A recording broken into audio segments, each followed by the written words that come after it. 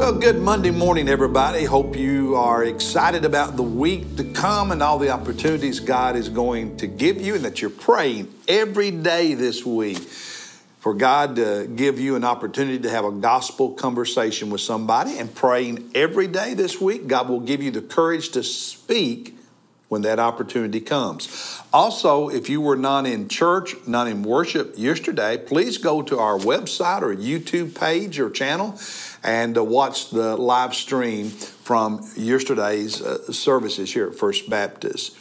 Today we are in chapter 26, and it's not a particular verse in this chapter that spoke to me, but it's the whole story.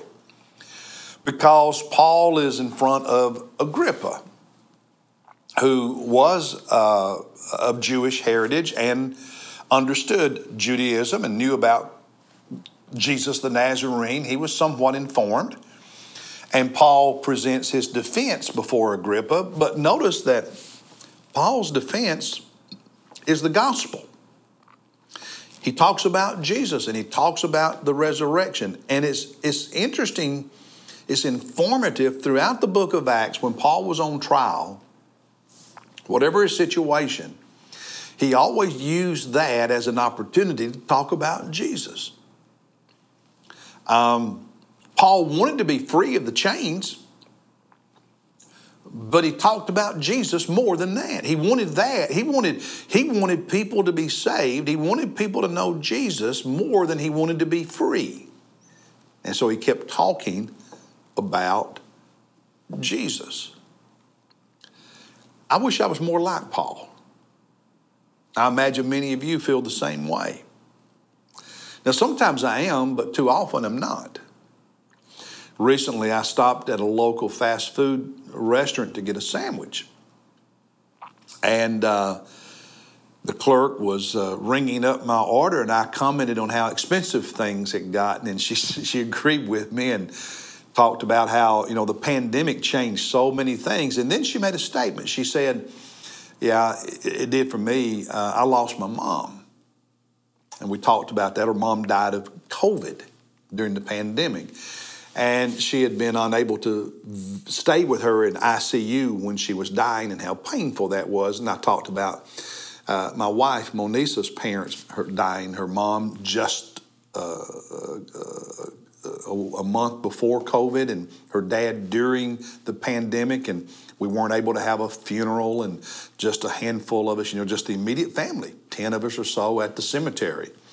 And how hard that was, and we talked about that a little bit, and now she is a grandmother raising her grandkids, and how those grandkids miss their great-grandmother. And then I transitioned the conversation to being ready to die in heaven. And as we continued talking there in the restaurant at the counter, I learned from her testimony that she is a believer and that she and those grandkids go to church. They're active in a church. She told me what church. There was a young woman, maybe 18, 19, 20, 21 years old, standing off to the side, listening to the whole conversation. I wish I was like that more often. Bold enough to have those conversations more often. Paul is an example for us.